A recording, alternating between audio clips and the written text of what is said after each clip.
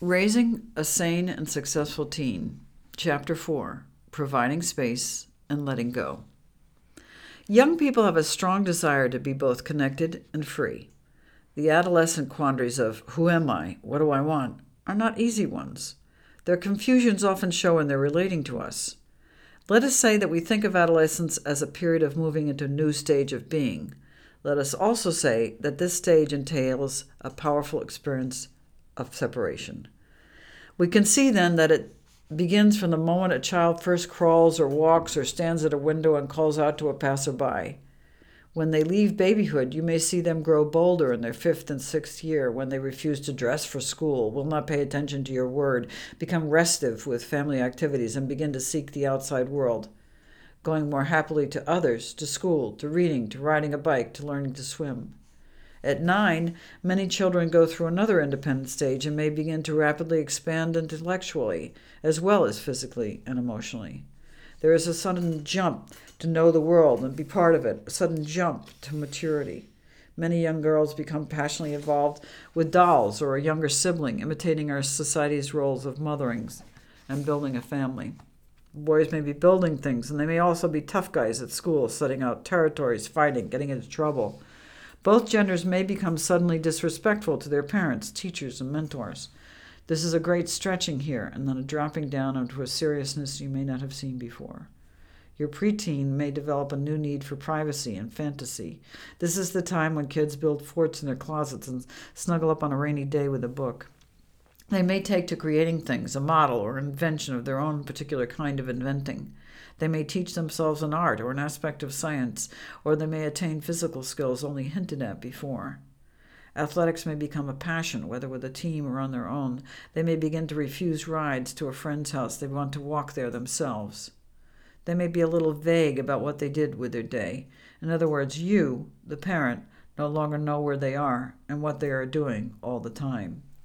These are natural signs of future adulthood showing themselves. They are games and vivid explorations not to be treated lightly. As they move into their teen years, new adventures in learning, travel, creativity, and physical activity become more precious to your teen.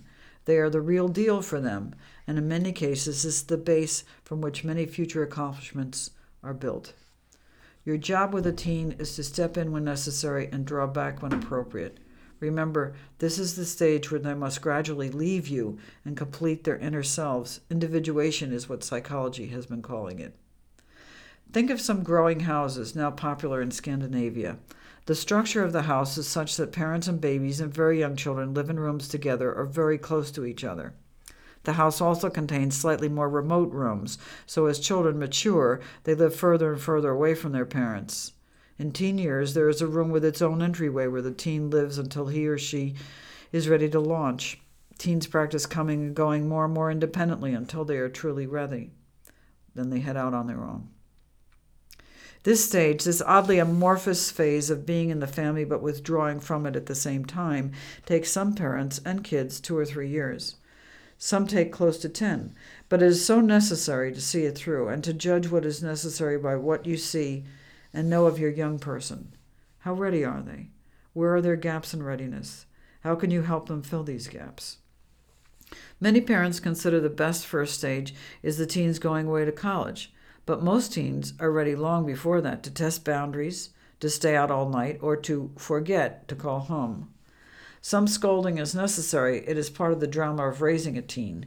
Be aware that scoldings that seem to go nowhere often have a delayed effect. Gina continued to keep her messy room for years into her new adulthood. No amount of suggesting or urging would change her. When she bought a house at the age of 23, she suddenly became very neat and organized, and many of the early trial lessons of our living together started to appear. I'm an adult now, she told me. I've got to be able to find my stuff. We started Max on regular household chores when he was 9, and he had to be reminded of these chores every day for another 9 years.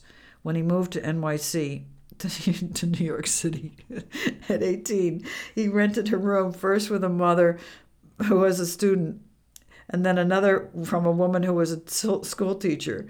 In each case, the woman held the lease, and so each woman established the host's rules. They were not going to put up with mess in the bathroom or dirty dishes in the sink. When Max came home at Christmas, we were in the midst of a holiday party. He joined in, and when everyone went to bed, Max stayed up to clean and put everything in order. "Max," I said early in the morning when I woke to a spotless house, "I don't mean to complain, but you were never a neatnik. What changed you so?" Max smiled. "I've spent most of this last year sharing apartments with women, and women don't take your shit." Enough said. A watchful eye at this process of connecting and letting go evolves is, of course, essential. Do be on the lookout for crazy habits, like your kid coming home drunk or stoned, or complaints from others warning you something is wrong. Invoke either one or both of the two basic rules. Most kids do stupid things, and many get in trouble. Guide them through it and out of it, judiciously and firmly. But unless it is a desperate situation, be aware that most of the time they are misbehaving because they are making a new path to a new life, and there will be mistakes and mishaps along the way. Do try to stay out of their rooms and away from their diaries. Their thoughts and feelings are their own. They don't belong to you.